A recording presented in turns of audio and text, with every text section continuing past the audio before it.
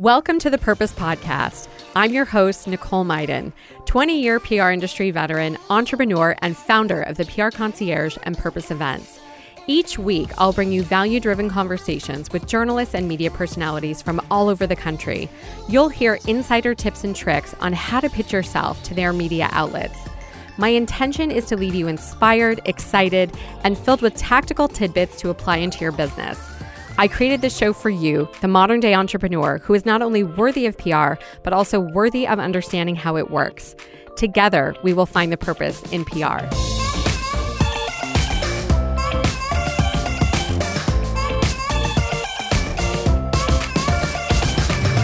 Hi, everyone. Welcome to the Purpose Podcast. This is episode 18. I'm your host, Nicole Maiden, and I'm so excited to have our guest who's here today in studio.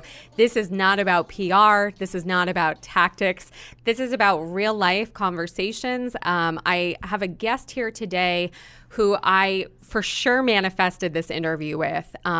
It's Sylvester McNutt III. He is based here in Phoenix, but as most of you know, I moved here almost 3 years ago from Los Angeles. And I actually started following Sylvester shortly after my divorce, which was almost 5 years ago, and didn't realize when I moved here that he was actually based here. So I was so excited to discover that he was here, and I knew that we would connect at some point so I could really thank him for his words. I have been in media for years and worked in PR for years. I've been in front of a lot of writers, but there's something about his writing that for me, he for sure has been one of the people who has helped me really do a lot of healing work. I have spent years working with professional healers and spiritual guides and, meditating and all the things that we know that I do.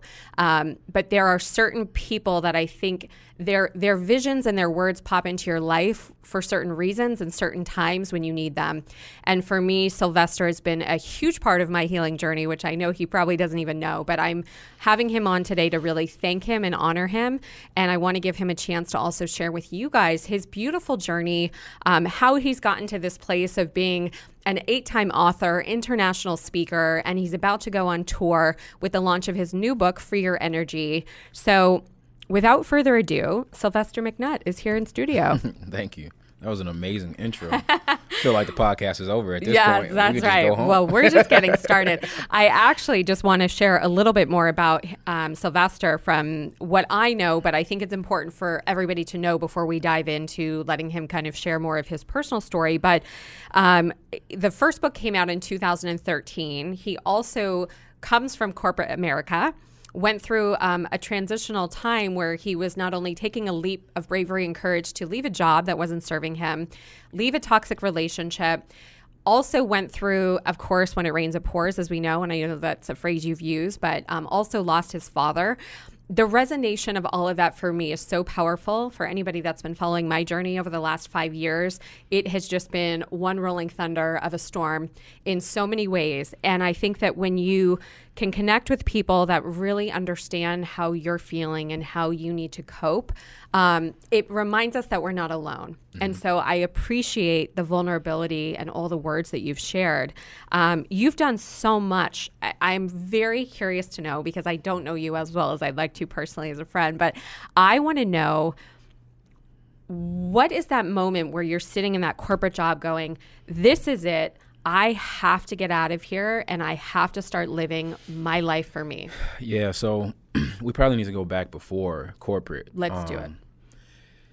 So I think for me to start, obviously my job title is I'm a speaker and a writer. So I think the really good question for me would be like, how did I start that? And I started that as a product of what I was experiencing when I was a kid. Mm. And so when I was a kid, my parents, they had a great relationship when I was first born. I'm the oldest of 5. Okay. And so it was a really good experience. And I remember we would go to the beach, we would play cards. This was way before social media and like Netflix. So we were like genuinely interacting with each other. Sure. And it was a lot of fun. Like I would fish with my dad, I would cook with my mom. I really had the first 7 years of my life was really good. Then little sister came along, and then some of the tension started going away, and the structure my parents had wasn't. I didn't feel like it was that good. Okay. And so I was aware of this as like an 8-year-old. I didn't know what to call it, but I could just feel it. I was just aware of it, that things were changing.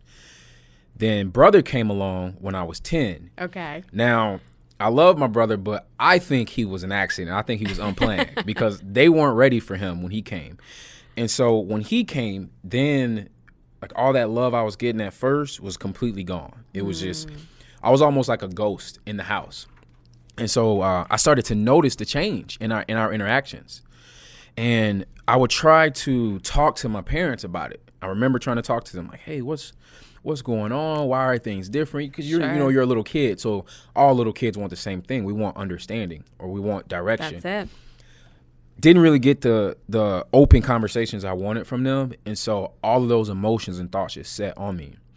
And what would happen is I would be in school and I would still be thinking about what was going on at home, and I wouldn't be focusing on school. So my whole life, I'm an A student. I'm in honors classes my entire life. Good for you. Up until 7th or 8th grade, because then I started having the problems going on at home. And so I was in class one day and I just started writing about what I was experiencing in my journal. And the teacher was doing whatever she was doing, and I'm just sitting there writing, kind of like your notebook right now. I would write front to back. I would never not waste the back page of the notebook. I would write, I think it's like 28 lines on the paper. I would use all 28. I would write in the margins, everywhere. And so it kind of became like an obsessive thing for me to just write my observations, my thoughts, my feelings. And then what happened is, after about a year of doing that, then I started observing my parents through my writings. And I would observe they were getting arguments, they were getting fights. And I would just really sit back and look, and I would ask myself, okay, if my dad would have said this differently, it would have been resolved. Or if my mom wouldn't have gotten that attitude, it wouldn't have escalated. And I would just really watch the interactions of their relationship. And so what I would do is I would write solutions to the problems. And I was like 7th or 8th grade while I was doing this. And so that's when I realized, now I wasn't really conscious of it. It was like a subconscious thing, but that's when I realized I wanted to be a writer. So what ends up happening is my favorite artist growing up is Tupac Shakur. He's my favorite musician. And I thought he was a great writer. He was a great poet. And he was a lot like me. He was a very, I feel like I was a well-spoken young kid, but I feel like I was also very emotional.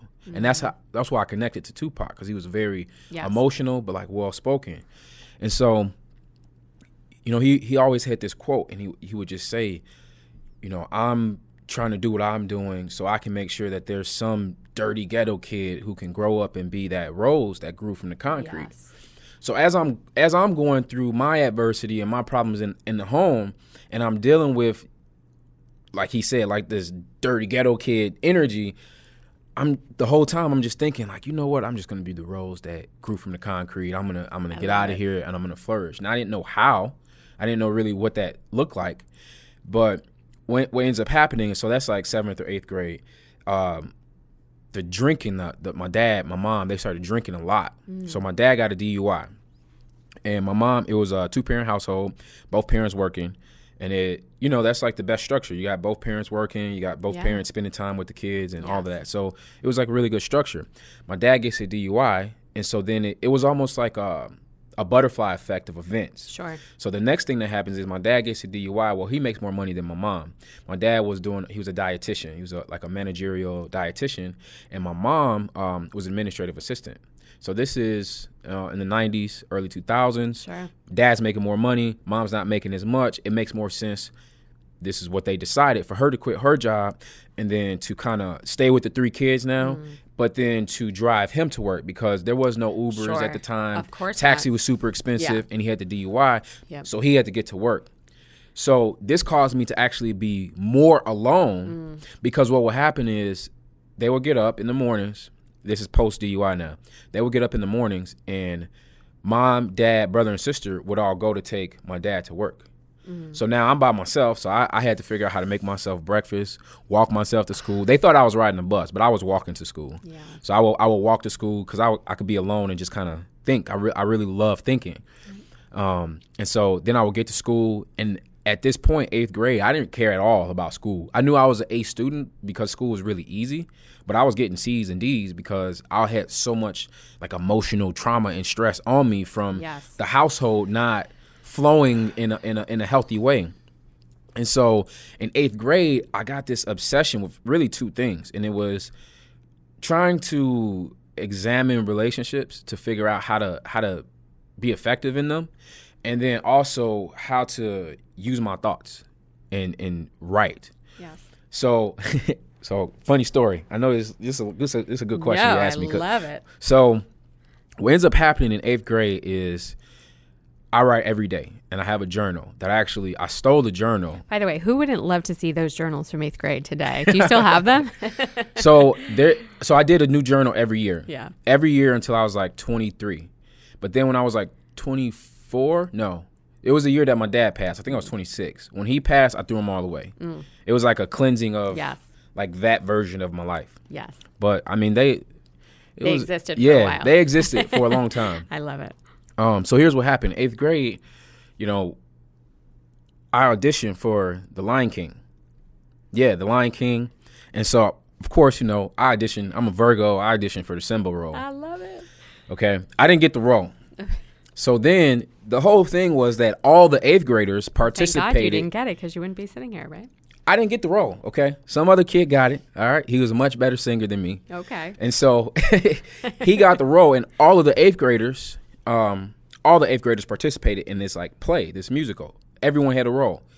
And I was just super bitter because I didn't get the Simba role. So I told myself that I was just going to write my own story because like Lion King, is a story. Sure. So I said to myself, well, fine. I'm just going to write my own story because you guys don't want me to be Simba. Lion King's still my favorite Disney movie, right? The best. So I ended up writing this like Disney movie in 8th grade. And when I wrote the story, then I realized I was like, wow, like I actually might be good at writing because I wrote a whole story. I wrote like a whole movie.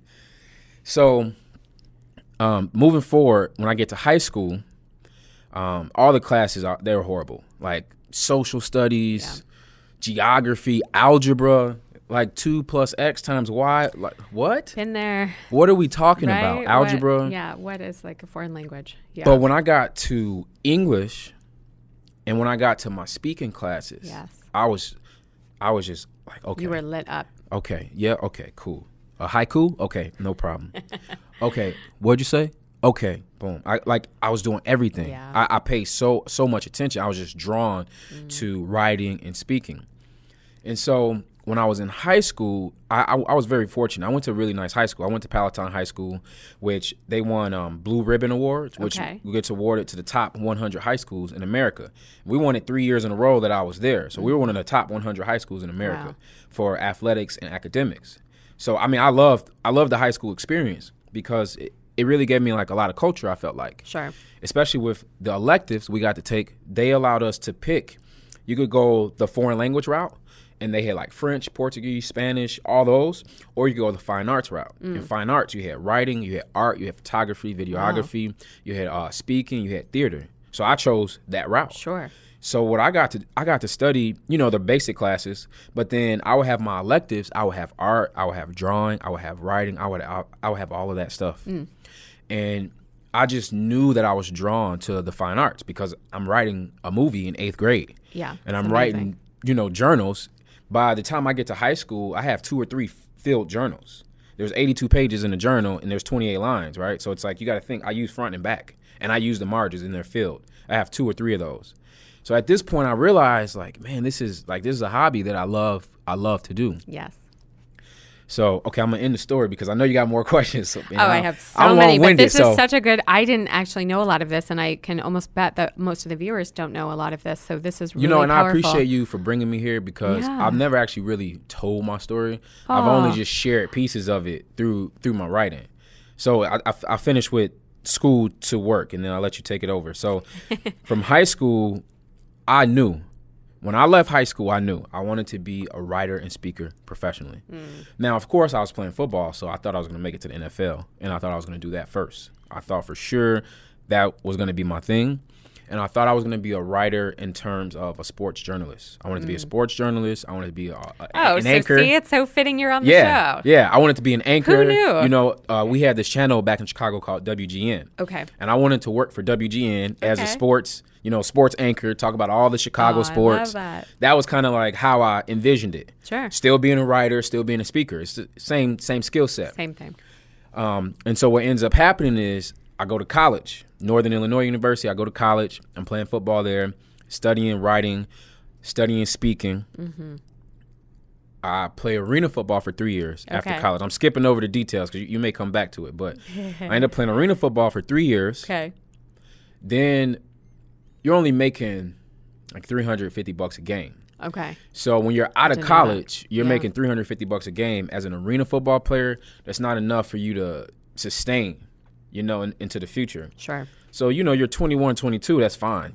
You don't have much responsibilities. But in the future, and I'm trying to think in the future, I'm just saying to myself, no, I won't be able to play football forever.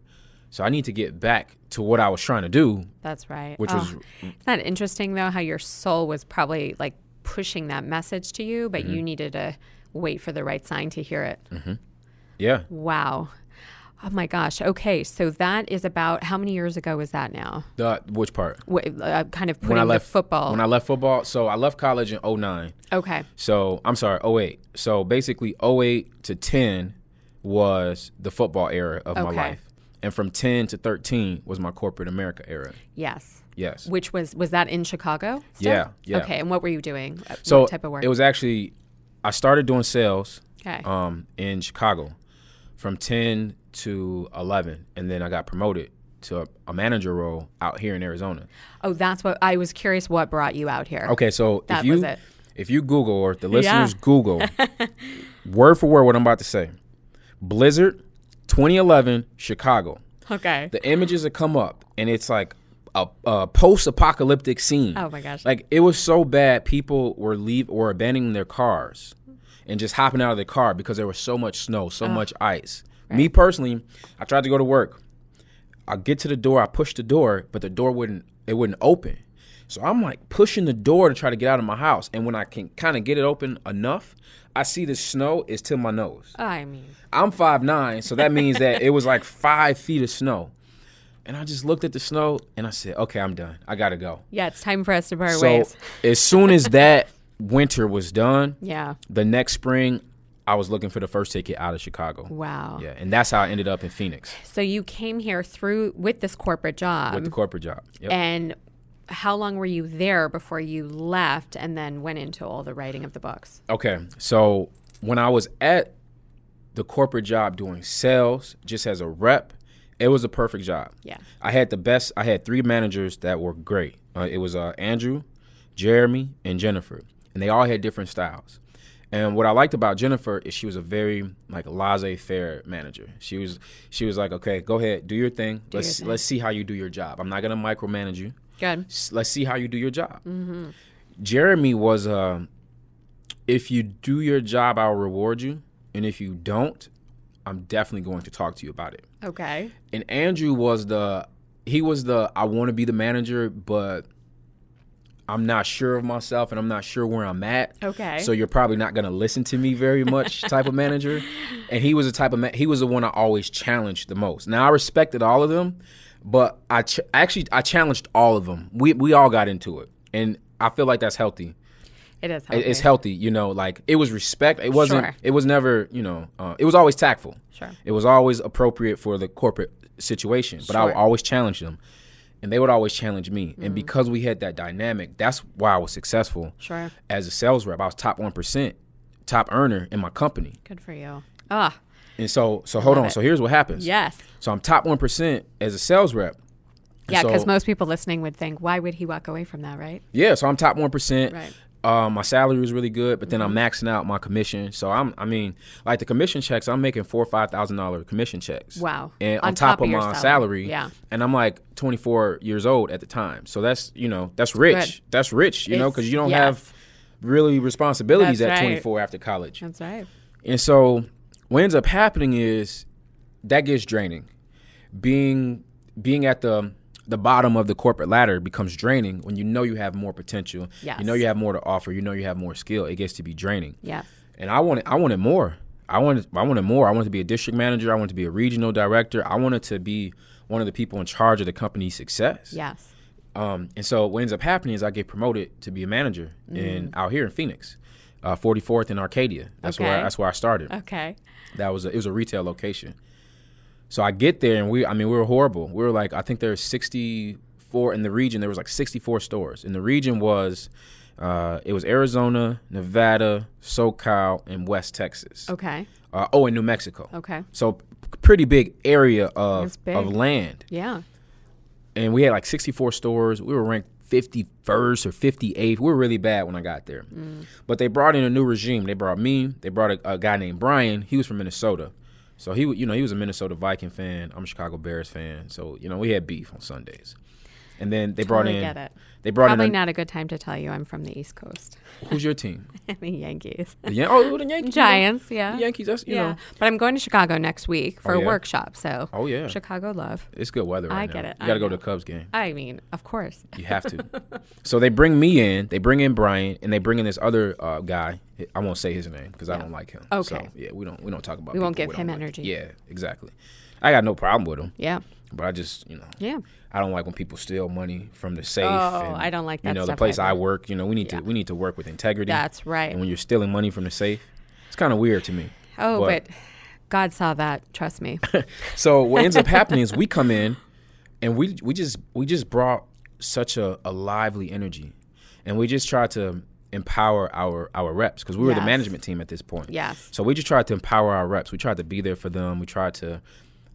A lot of times in management, there's a disconnect because your manager, they act like they're above you, or they have I already did that. Like, I was already top 1% sales. I can do this. Sure. I never took that role. I made sure I took my ego out of my management role, and I will always ask my reps, "What do you need from me? What can I do for you?" Yes.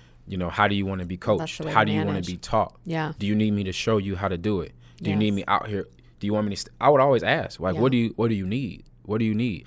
And this goes back to what I was telling you about. Like, I was really obsessed with understanding relationships. Sure. So when I was in management, that's when I really got to practice a lot of what I was learning. Sure. Was understanding the relationships. So we go with this new staff, and we take the number 3 spot in the region, which essentially is the highest we can get because you have the Yuma store, which is the only store in Yuma.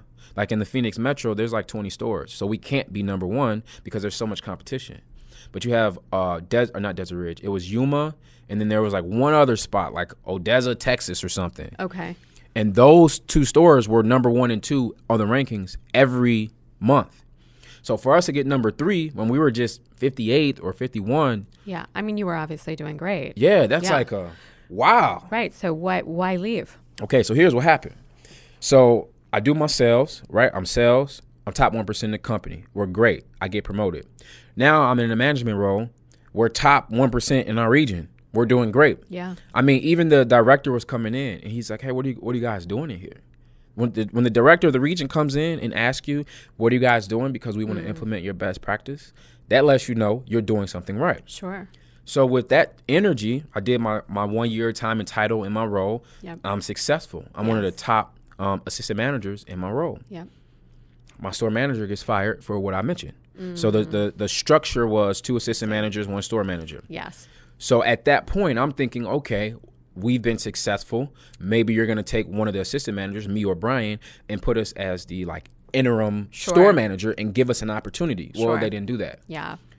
They brought in 3 other people who weren't in the location. Yes. And what does new management do when they want to come in? They want to bring their energy to the situation. Oh, yeah. It changes everything. Well, the 3 of us came together, and we literally changed the whole culture. Sure. So honestly, the store manager didn't need to change the culture. They just needed to continue it. Sure. So when we had 3 different people come in, our sales went down every month. Oh, no doubt. We're back at the bottom again. Yeah, no doubt. We're bottom the morale 58. was crushed. Yeah. Yeah, the morale was horrible. The reps hated and the reps would come to me and Brian, and they're discussing how much they hate this manager. Yeah. Hate. If you hate your manager, you're not going to be good at your job. Oh, I mean, no. I have been there. This is my second bout as an entrepreneur, so I know what it's like to be in that corporate job and then take that energy to leave. But when is that day that you're sitting and you go, I am done? I'm getting to it. I had to build it up first. So here's what happens. When I go to work every day and I'm basically babysitting people's emotions, which is what management is. That's right. And I'm trying to get the morale right. Yeah. There reaches a certain threshold where no amount of positive thinking or no amount of positive affirmations is going to reach an impact, because the negativity is so deep because it's now toxic. That's right. And when you're in a toxic situation, positive affirmations are not going to help. What's going to help is changing the environment, changing the situation, removing certain people and changing the pieces that are in the environment. That's right. So that's what happened. Is I reached that point where it was no longer, okay, I can salvage this, I can save this, where I was going to work and I said, you know what, this is toxic. Oh, yeah. This is now bad for my health. This is now bad for my mental health, because a job that I love so much that I didn't want to quit. Yeah. The job that I love so much is now a toxic source of energy for me. Okay, well, at this point, and I talk about this in the Free Your Energy book, it's like, well, now I have to save myself. I tried to be there for everyone. I tried to be there for my company. Yes. I tried to be there for the reps. I tried to have the managers back. Yes. Well, now I have to save Sylvester because this is toxic. And it's right. killing me. And it's literally killing me. I'm spending, Yeah. as a manager, you're spending 45 hours, 50 hours there. You got your phone on, your emails on. Yeah. You are connected. Yeah. If I'm going to be that invested into something, it needs to, one, be healthy, and it needs to give me back what I'm giving it. Of course, 100%. So what ends up happening is I'm going to work, and it took me like 10 days to realize. 10 consecutive days. Like, oh, man, this is toxic. Yeah. And I said, okay, well, I need to go. But nobody just quits their job because of how they feel. That's actually kind of stupid to do. You need to, especially as an adult, you need to have a plan. And so that obsessive writing I told you about that I was doing in school, I was also doing that at work. But this time at work, what I was doing is I was taking 5 or 6 bathroom breaks a day, about 10, 15 minutes each, but you don't need a bathroom break that long. Right. But I was going to the bathroom and I was just sitting on the counter and I was writing my first book in my notes on my iPhone. So good. So I was doing that every day. I was writing my first book while I was at work. Yeah. And the first one's called? Success is a Choice. Okay. It's called The Accelerated Success is a Choice. Yes. And that was about, what, 2014 we said? I wrote it in 2012 and released 2013. Okay. So when I released it in 2013, what ended up happening is just naturally having conversations with some of the customers at work. Sure. I started selling the book to customers at work. So my DM comes in and he gets wind of this and he asked me, like, hey, you have a book or something? Yeah, I got a book, yeah. You're selling it to customers? Yeah. I mean, they wanted to buy it. I'm a salesperson. So. Sure, why not? And he's like, well, you can't really, Yep. you can't really do that. And I'm like, yeah, I understand. But it happened. So it happened. When that happened, I kind of told myself, okay, Sylvester, you're at a transition period and you have to honor it. Like chapter 9 in the book, the Free Your Energy book, is honor your energy. Ugh. And what I had to realize was I had to honor this path, this subconscious path that chose me, and I had to choose it. Ugh. And so that's when I realized, when I started selling my book, and the DM was like, hey, you can't do that. I'm also not going to promote you. I'm going to bring other people in who. Yeah, you basically, the universe is like screaming signs at you. You've got people giving you money for your book and your words and your talent. You've got your manager telling you you're not getting promoted. God's like, go. Yeah. Honor your energy. Literally. So when that happened, I just said, okay, well, I'm good at saving money. So I said, I saved up a bunch of money. Good. So, nope. There's one very important event that I forgot. So that was the first event. Okay. The second event, it was retail hours. You have to work Black Friday. You have to work Christmas, all that stuff. You're working all year. You miss all that family time stuff. Sure. And I'm a big family guy. I love my family. I know. Right? So what ends up happening is Thanksgiving, I fly back to Chicago. I spend time with my family on Chicago Thanksgiving, which is a Thursday. Okay. Friday, Black Friday, you have to work Black Friday in retail. You have to, yes. So I fly back at 4 in the morning from O'Hare Airport, the busiest airport in America. On the busiest day. On the busiest day. And I'm just pissed the whole time. I'm upset. Like, I have to go to work. They couldn't give me this off. Energy. I can feel it. Oh, I was so angry. Right. Yeah. It's just like a rage. You get to work, customers cursing me out. And, and it wasn't really me. It was just the energy that comes with Black Friday. Of course. again, my mental health, suffering.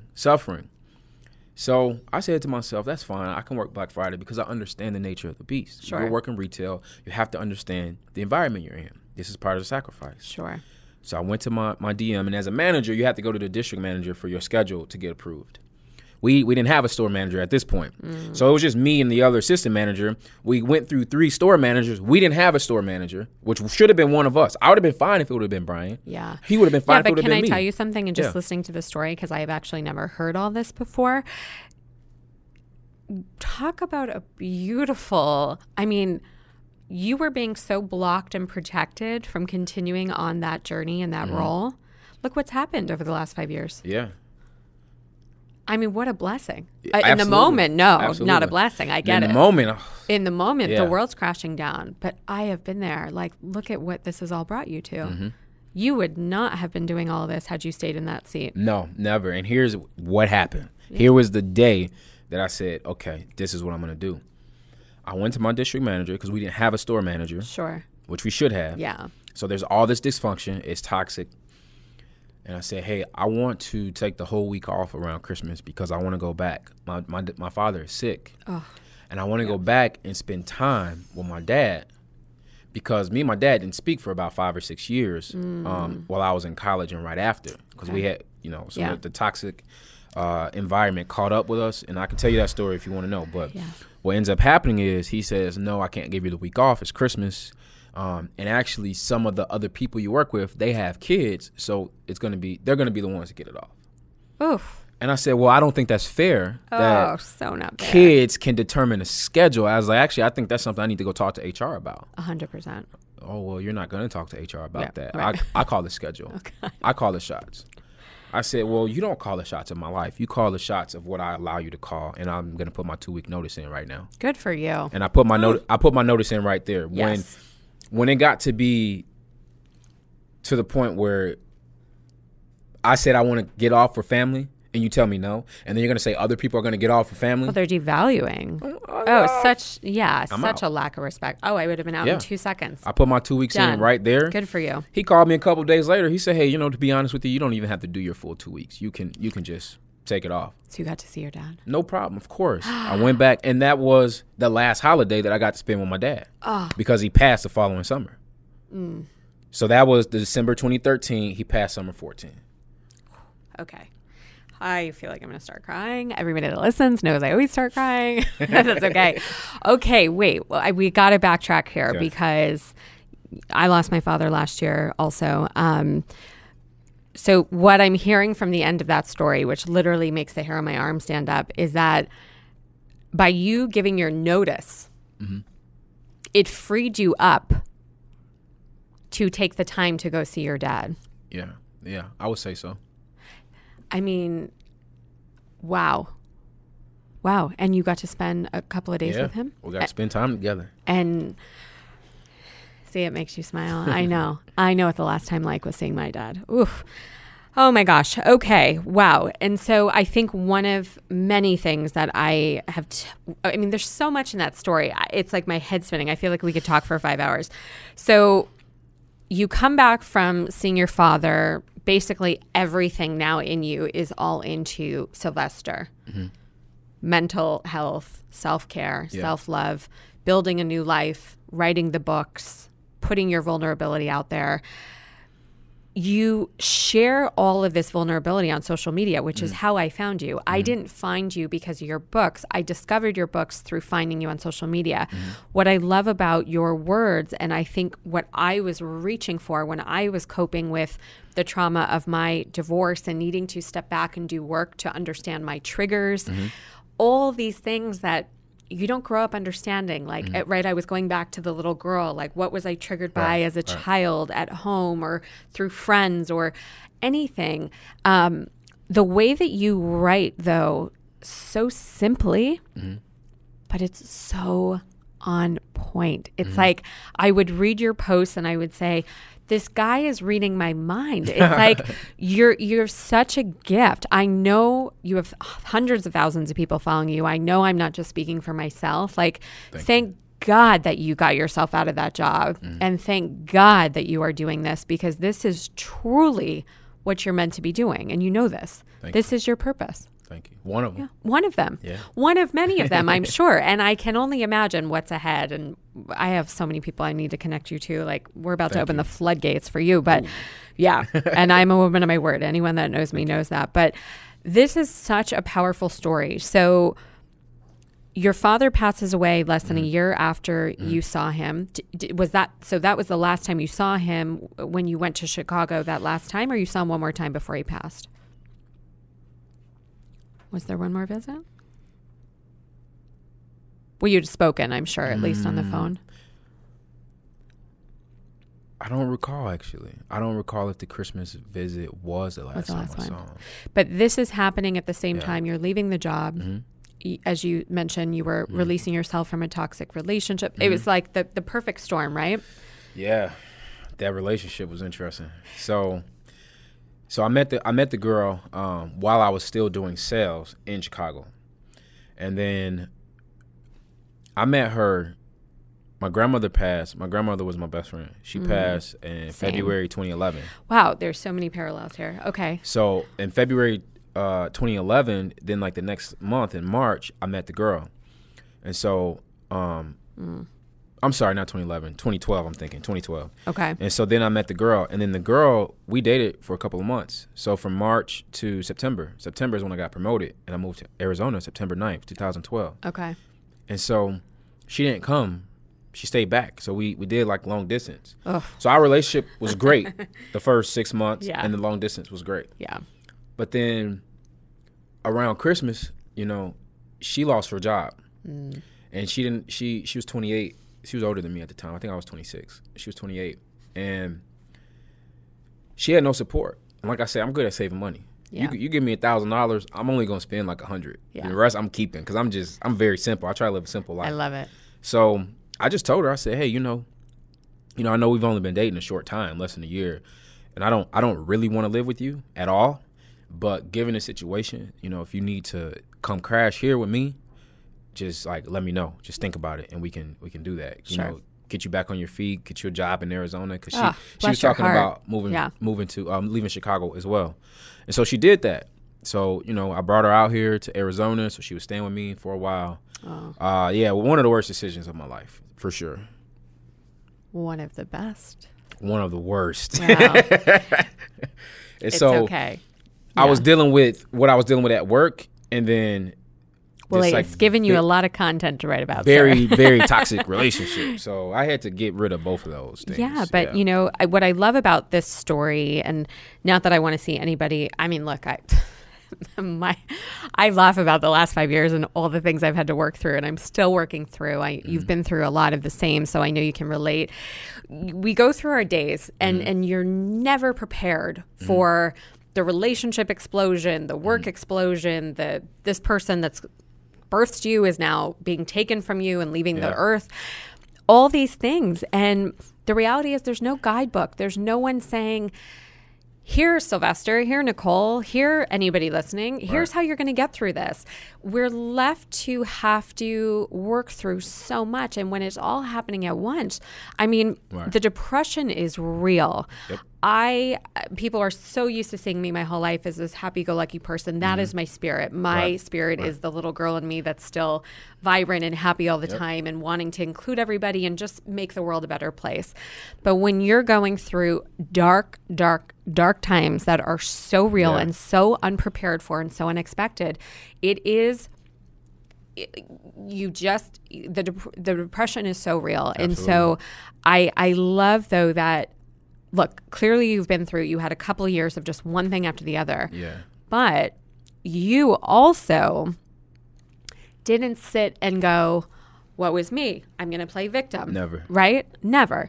What I respect about you is you are somebody who has taken all of that energy from all of those things, the rage at work, the relationship, the death, like there's so much, but you have put it out to actually help people through your healing. Like you're healing yourself, but you're helping so many people. That is so beautiful. And I love that you share it because, as I was saying to the producer here before you sat down, I think that one of the hardest things, especially about grief, whether it's you're grieving a relationship or the loss of anything, is that you feel alone in the grief because not enough people, I don't think, are talking about it. These are very real emotions. And to be in a relationship that is healthy, in a partnership, at least for me, I know that the relationship I've been working towards and that I'm going to manifest in my life is going to be one where I'm free to be vulnerable and share my truth and be loved unconditionally for who I am. But do you realize, and this is something I talk about in this book, is like, so what you just projected, like a relationship where you're free and vulnerable and being loved who you are, like you have to give that to yourself first. 100%. And so that's exactly why I haven't been in a relationship for the last few years. But hold on though, because you have been in a relationship. Well, no, you're in a relationship with every single person 100%. you interact with. And to your point, anybody that knows me knows they get all that love and I give it to myself. Good, very good. And the last few years for me have been about some of the key words that I take from you are, you know, being the overgiver, the letting go, the vulnerability, walking away from the toxicity. It's okay to not be okay. The self-love, all of it. Like this has literally been my journey for the last probably 3 years if I were to hone in. Yeah. I'm having a love fest with myself and I'm about to turn 40 and I'm going through all of it, but literally, I didn't understand all of this years ago. Okay. Right? So for me, it's all come together the last few years. I'm a work in progress, but yes. We all are. My best relationship for sure. Like, I love myself, best friends. Like, I got my back. And all the love I'm giving myself, like, I give it out to everybody every day. And I know that that will make the partnership relationship down the road when it happens the best that it could be. Yeah, because all the pain, all the grief, all the things, just like you, it's made us who we are, right? It's part of what I'm taking now into these future relationships or work experiences or meeting people, right? It's part of me now, just like it's part of you. But I think what's so remarkable about you is that, again, not going back to falling into that victim mode, is you found a way to channel it. You've really done, it's evident you've done work. Like I'm not talking about work listeners, like going to a job. You've done the healing that most people are afraid to do behind the scenes. When people ask me what I'm doing on the weekends or why I'm saying no to plans or why I'm going to a healing session or doing something to move my mind or body or something that's going to help me move better, you know, to be the better person I want to be, as opposed to wasting time, going to something I don't want to go to. It's the boundaries. It's, you know, those are the moments where we show up for ourselves to say, it's okay. I actually need to work through this and I'm going to take the time to do it. I want to understand how this happened.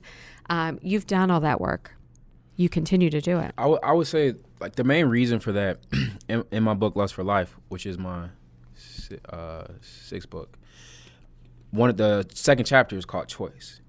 And the framework for that came from Dr. William Glasser. And he has this thing called choice theory. And basically what he's talking about is behavior. Yes. And one of the axioms of choice theory is that, you know, all of life's choices is behavior. Yes.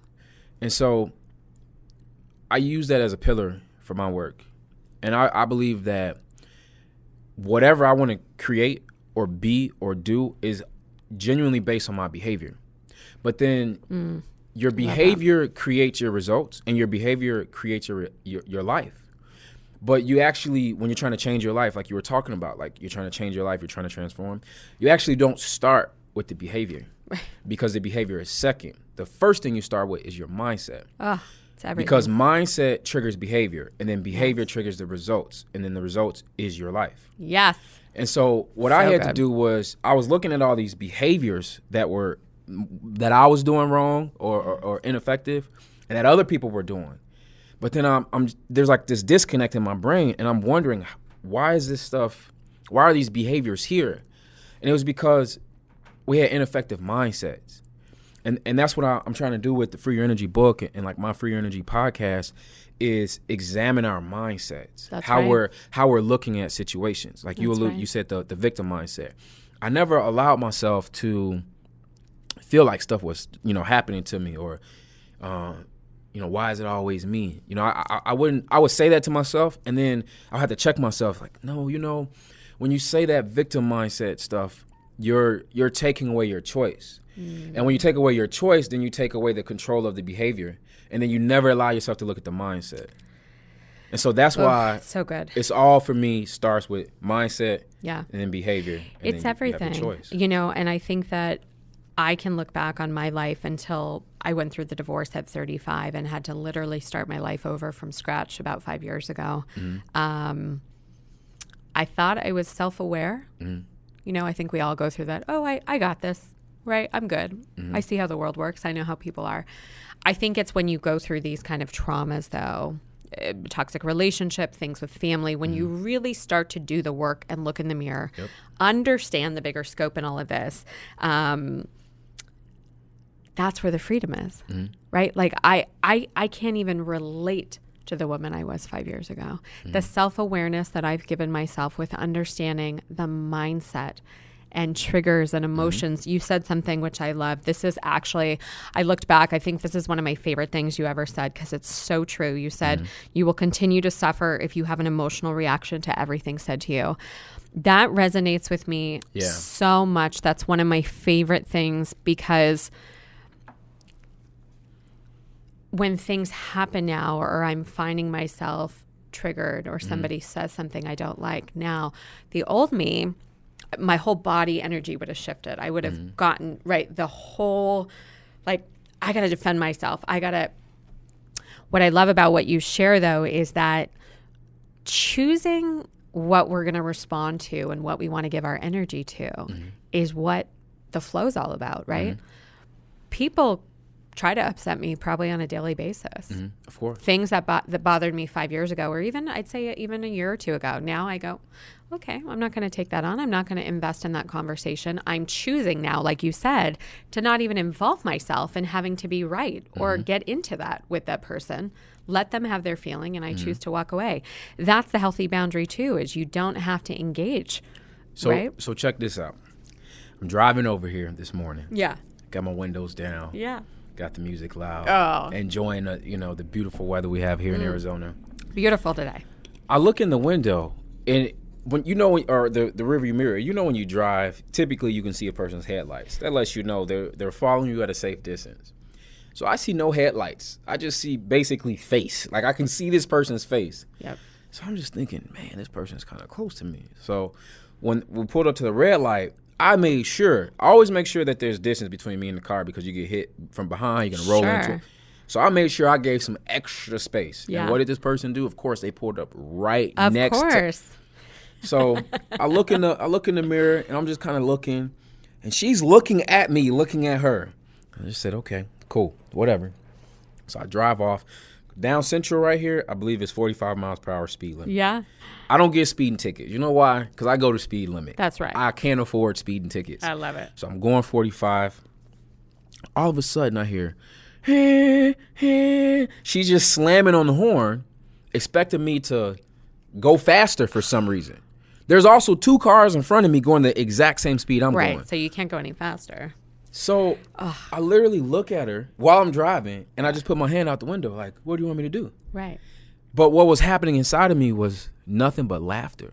Of course. When I was younger, I would have been triggered. For sure. You mother, you better, don't be bad. What's wrong? That's right. All of that energy, right? That's right. But that's because my energy wasn't free then, because I didn't feel like I had the choice. I wanted to suffer because I let emotions control me. That's right. And you say, is the energy necessary to hold? Right. I love that. I'm telling you, everything you say, I'm like, yes, because that's right. The funny thing is, if you would have actually gone off on her, you would have felt like crap all day, actually. Right? I would have came in here and had a bad experience because I would have carried that energy because it was literally 5 minutes before. It was while I'm trying to park. That's right. And so yeah, I've trained myself now after years of practicing this. It's a lot of practice. To free my energy that I don't even have to react. I don't even have to have the inner reaction That's in here. Right. I just laughed. Right. Something else, too, that I love that you talk about, and this was a big lesson for me. I am a people pleaser. I am a giver. You talk a lot in your messaging about boundaries with givers. you said something that it really hit home with me at one point. I think this one was a while back, but you said everyone is not for everyone. And I love that also, because I think when you are a giver and a people pleaser, at least for me, I realized how much energy I invested for so many years of my life with people that I thought I needed to be around because I felt guilty stepping away from them, right? In work, personally, friends, family. We don't have to be around anyone we don't want to be around, right? It's a choice, like you said. And I think that all those lessons and letting go and allowing ourselves to detox from all these people is okay. And it's such a huge part of the journey to get to that freedom and surrender, which I don't think most people are willing to do, because I think everyone feels that, oh no, I need to keep this, like PC and not cause any problems. But it's like more conflict by not. Yeah, right? Absolutely. So I'll tell you kind of like the genesis of where that came from for me. Yeah. It was codependency. I was dealing with codependency. I didn't know what it was at the time. But a lot of children who have alcoholic parents, or there's like abuse in the home, they end up being codependent because they develop that relationship with their parents. Sure. And so they feel like they always need to be there for their parents or help their parents, or I believe it's called like Stockholm syndrome, or someone's treating you poorly, but you make excuses for how they're treating you. I was going through all of that as well because I came from an abusive, toxic household.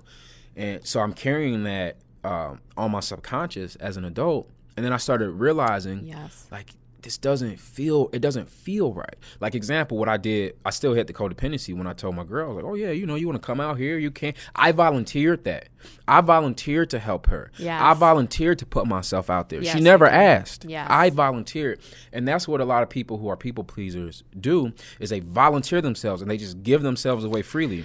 And there's nothing wrong with being there for people. There's nothing wrong with helping people, but you don't have to give yourself away freely. And the reason that we do that is because we're looking for external validation. Oh, it's so true. We're looking for someone to say, okay, you're pretty, or I love you, or I love the effort you gave, or I love the value you gave. We're looking for validation elsewhere, and it never comes. Never. And if it does come, it's kind of like, it's like a slice of pizza. You eat it, you're still hungry.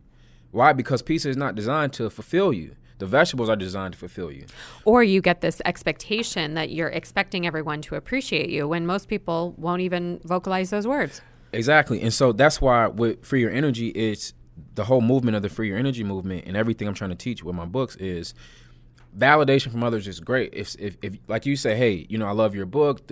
I want to honor that. You'll and I want to receive appreciate that. Yes. But I can't live for your validation. That's right. I have to live knowing that I like what I write. That's right. I have to live knowing that I love what I write. And if you don't like it, cool. If I send my book to Oprah and I say, Oprah, bring me on your show, this is a great book, and she says, no, it's not good enough, I need to have the validation in here already to say, okay, well, Oprah, you missed out. That's right. All right. I know some people that know Oprah. If you are listening, a copy of the book is coming, because let's just say right here on this show, we're going to get this book in Oprah's hands. Let's make it happen. We can do that. And I've got a lot of other people we're going to get it too, but we'll talk about that offline. Okay. So much to still talk about. And I know that we don't have 5 hours to sit here, although we'll probably have to have you back. But I want to talk about, Free Your Energy just came out. Now you've just launched your 8th book. I mean, the fact that you've written now 8 books in the last 5 5 years? 2013. Okay, we've got 8 books out. You're an international speaker. You're about to go on book tour. You're going to San Diego, Atlanta, LA, Chicago, and Miami. And by the way, anybody listening in any of those markets, we'll put in the notes where you can get information to get a ticket to come hear you speak. So you're about to take some time this summer now to go on tour. I mean, this seems very exciting and in alignment. I mean, how are you feeling right now? This is incredible. How do I feel? I don't know how I feel yet. It's mixed emotions. It's a lot. I'm anxious. I'm excited. Yeah. I'm ready for it. I'm inspired by the moment that hasn't even came yet. Yeah. I'm scared. I'm terrified. I'm a lot of feelings. Yeah, and that's the best answer.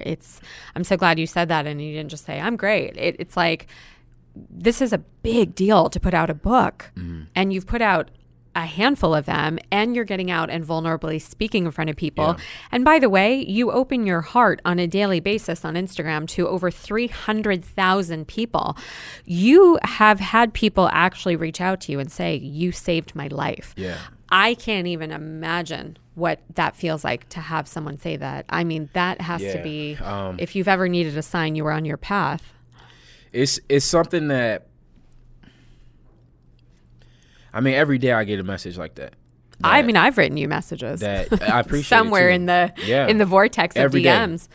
Yeah. And whether it's text from friends, emails, direct messages, and that's just one method of communication. When I actually go on tour and then people come and see me in person, they'll grab me and just start crying. What happened when I saw you? You remember? Yeah. So this is a funny story real quick. I had manifested that I was going to meet Sylvester and I didn't know when. And I was standing one day at a restaurant not too far from actually where we record the studio. I looked behind me and in line to order food was Sylvester. And I literally got teary-eyed. I looked up at the sky. I was like, you've got to be kidding me. And I told him, I turned to him and I said, your words have impacted me so much. I'm so grateful for you. And, I didn't have the podcast then, but like, this is so wonderful that several months later now this has happened. But that was a business meeting. The guy I was meeting with, he's the host of my tour. That was our very first meeting. See? Yeah, I was bringing him on to get his ideas on how we should do the tour. I love it. Yeah. But I have no doubt you're getting all these messages and you do impact people. I want you to do an event here in Phoenix when you get back because I think that we need to organize something for you. There's so many people here that need to connect with you more up close and personally and thank you and be in your light and be in your presence. Well, and it's not just that too. I need to honor them too and find out how I can help them, how I can bring value to them, how I can meet them. Like for me, it's never like a one-sided thing. Like I feel rich and I feel abundant. So I don't necessarily need more given to me. I'm trying to figure out how I can be a part of not only the community here, but just in the world. And that's part of the reason like I like doing these talks is because I get to be a part of everyone's community. This was there's a handful. I literally saved so many screen grabs from Sylvester's pages and I repost them, but I want to share this one because I thought there were two. Okay. I mean, these are two really good ones. But for anybody listening, this was at the start of the year, 2019. This is so beautiful. As the new year starts, do not get overwhelmed with the new year, new me attitude. Give yourself patience and gratitude for your journey and go at your own pace. Give yourself time to learn and grow. Give yourself compassion as you learn more about yourself and spiritual journey. A transformation doesn't occur overnight, and don't dare guilt yourself into thinking that you have to transform just because that's what others are talking about. It's perfectly okay to take life day by day, moment by moment.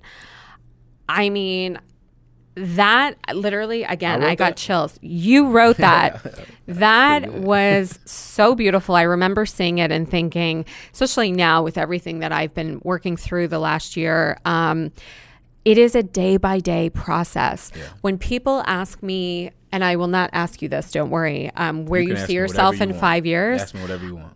What I hope people say though is, what I say is, I sure hope I'm not sitting here in 5 years. Mm-hmm.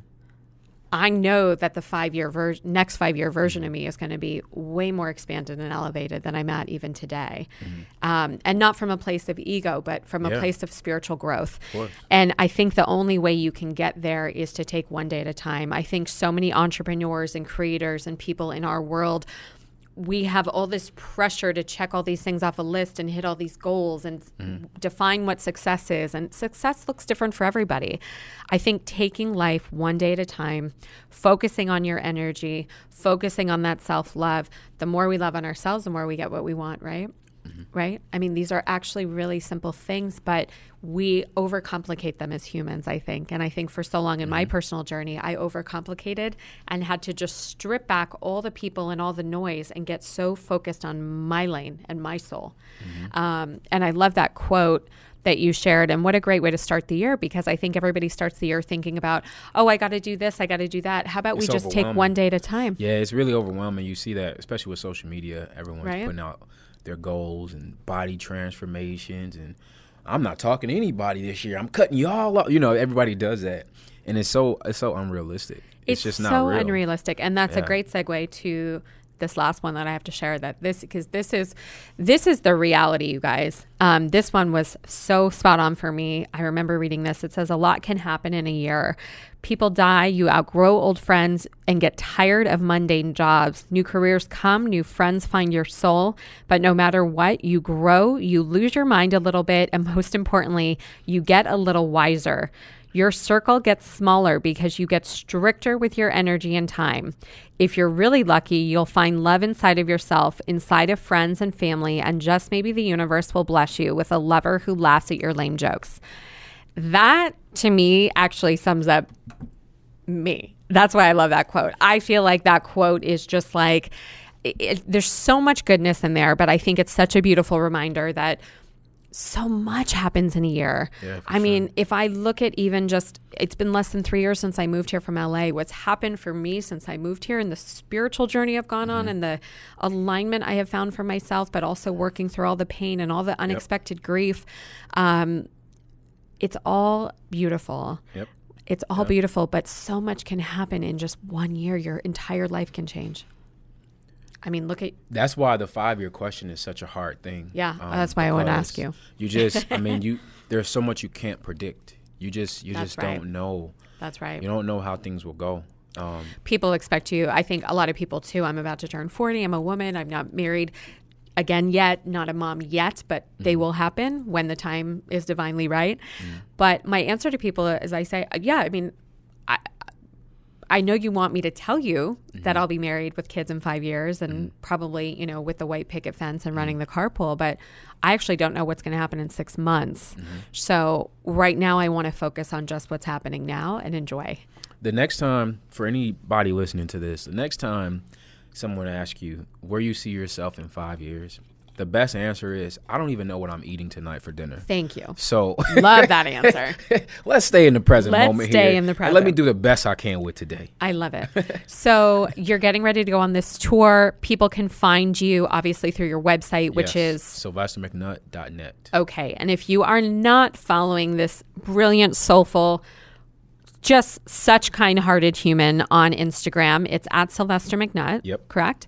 Yep. Daily dose of beautiful inspiration. It's so authentic and real. There will be multiple things that resonate with you. It's not just one of those pages where it's like, oh, that kind of, yeah. No, I mean, every day I feel like you'll have an aha moment. So feel free to engage further with Sylvester on Instagram. And then again, you're going to be in San Diego, Atlanta, LA, Chicago, and Miami. People can find out more on the website. Yep. And SylvesterMcNutt.net. you can meet him in person, talk to him. And what happens when you come back from the book tour? Do we know, or is it going to take a timeout? No, there's no timeout. So I took time out all last year. Okay. So I did speaking from 13 to 17, and then I took off 18 because I kind of had this vision that 19 through like 25 was going to be ridiculous. It is. So I took the whole year off. And so I've already coordinated a couple other cities to speak in. Great. But it's the way I like to do my releases is I don't want to put it all out there at once. Sure. I want to do a little bit at a time, build the buzz up. Very good PR move. You know. Yeah, I know. You know. Yeah. Love it. So, okay. Well, when you get back, I am going to manifest that we do something. Let's get an army together here in town and do something here. But I also truly, genuinely have a lot of people that I do want to connect you to, especially while you're out in LA. I love this. You should just go to LA when I'm speaking there. I know. I know. You're going to be in LA though when? I think you're going to be there when I think I'm traveling. I think it's around my 40th. 22nd, I believe. Of June? Yeah. Oh, okay. Actually, I might be able to just swing that. Yeah, let's discuss. But so much goodness here. And I truly just thank you for that little boy in you having to go on that journey that has brought you to today. I appreciate it. I seriously thank you for your words that you share every day. I know how much they've impacted me and helped me. I know they're helping so many people out there. And I know that there's so much more that you're here to do. Yeah, and it's exciting to watch it. Even since, the last few years of watching your growth and all the things, I can only imagine what's in store. So thank you. And everybody, Free Your Energy is the new book. This is what it looks like. Sylvester's on the back. You can get it on Amazon, right? Yeah, you can go to Amazon.com. So the Free Your Energy, the whole thing is a movement for me. And so this is when I feel like I'm at my highest point. I feel like I've healed from all that stuff, and I kind of understand my purpose and what I'm doing. And so I feel like the Free Your Energy material is just the best material that I have. I also see have it already. A podcast to go with it, the Free Your Energy podcast, which I should bring you on as my guest. Free Your Energy Tell your podcast. story. Oh boy, Yeah. well, I don't know if you want to hear all that, but episode 1 actually of this show is the abridged version of my story. But I just love to support you however I can.